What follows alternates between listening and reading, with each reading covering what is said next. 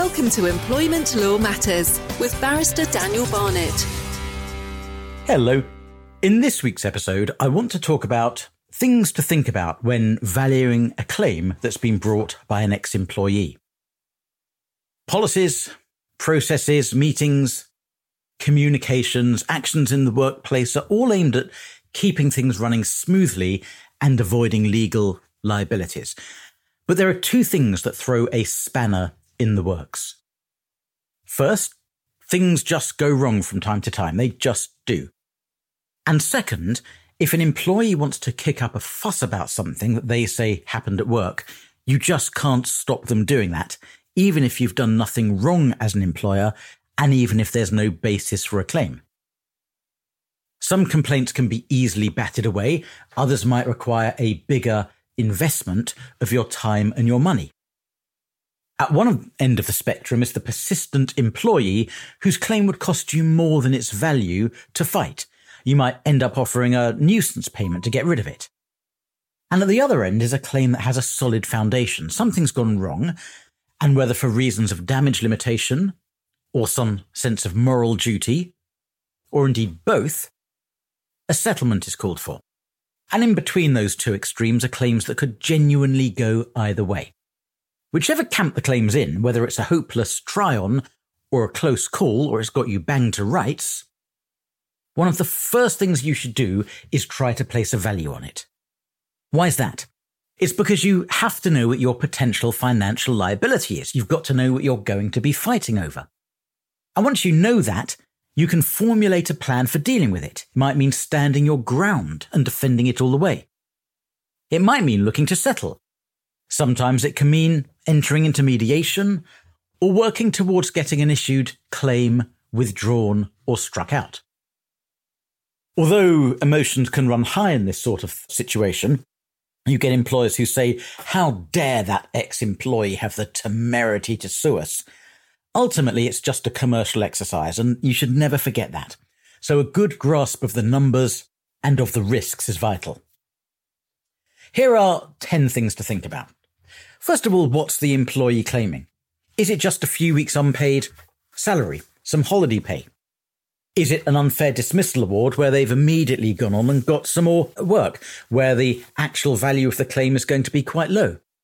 Is it a discrimination claim from a high earner who's saying they're never going to work again, who could have a substantial six-figure sum?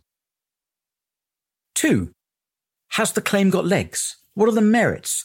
Do they have evidence to back it up? Is there something to what they're saying? 3. What's your defence?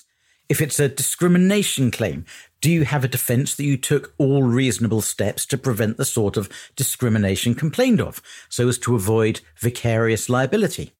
If it's an unfair dismissal conduct claim, can you show you had an honest belief on reasonable grounds after a reasonable investigation that the employee had committed the act you dismissed them for, and that dismissal was within the range of reasonable responses?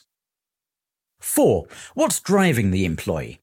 Is it a strong feeling of having been wronged? Is it money? 5. How likely are they to issue proceedings, to go all the way, and to win at tribunal? 6. If they win at tribunal, what are the consequences? Is it just money? Is there something else? Might you face a recommendation on a discrimination action or an order for reinstatement or re-engagement? 7. What would your legal costs be? Are you defending the claim yourself? Are you going to pay a law firm to do it for you? Are you going to go directly to a barrister? If you anticipate fees of, say, £25,000, well, that's £25,000 that could easily be used to avoid the risk of losing, avoid the risk of a substantial award, and given to the claimant in order to settle. 8. What other business costs would you face? There'll be management time, producing documents, helping to prepare statements, being cross-examined at a tribunal. 9. What other litigation risks are there? Might the press be interested in the case? Remember, all claims are now published online. What would the headlines look like, either in the national press or indeed the local press, or indeed the website or the blog or the relentless Facebook adverts put up by the angry and now vindicated ex-employee with a copy of a tribunal judgment finding against you. And number 10, should you look to settle? If so, when and for how much? Deciding how much a claim is worth and how much you might be willing to offer is a methodical process. It's a bit of a science and a bit of an art. If you want more, I've actually recorded a 1-hour audio seminar on how much is their claim worth, which is a full guide to valuing a claim, and another one on negotiating a settlement agreement.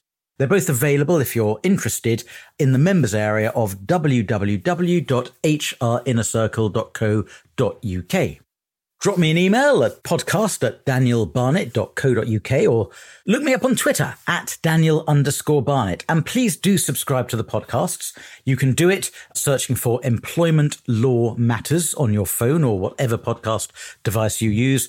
Or you can find the links at www.danielbarnett.co.uk/podcast. That way you'll get these episodes downloaded automatically every single week.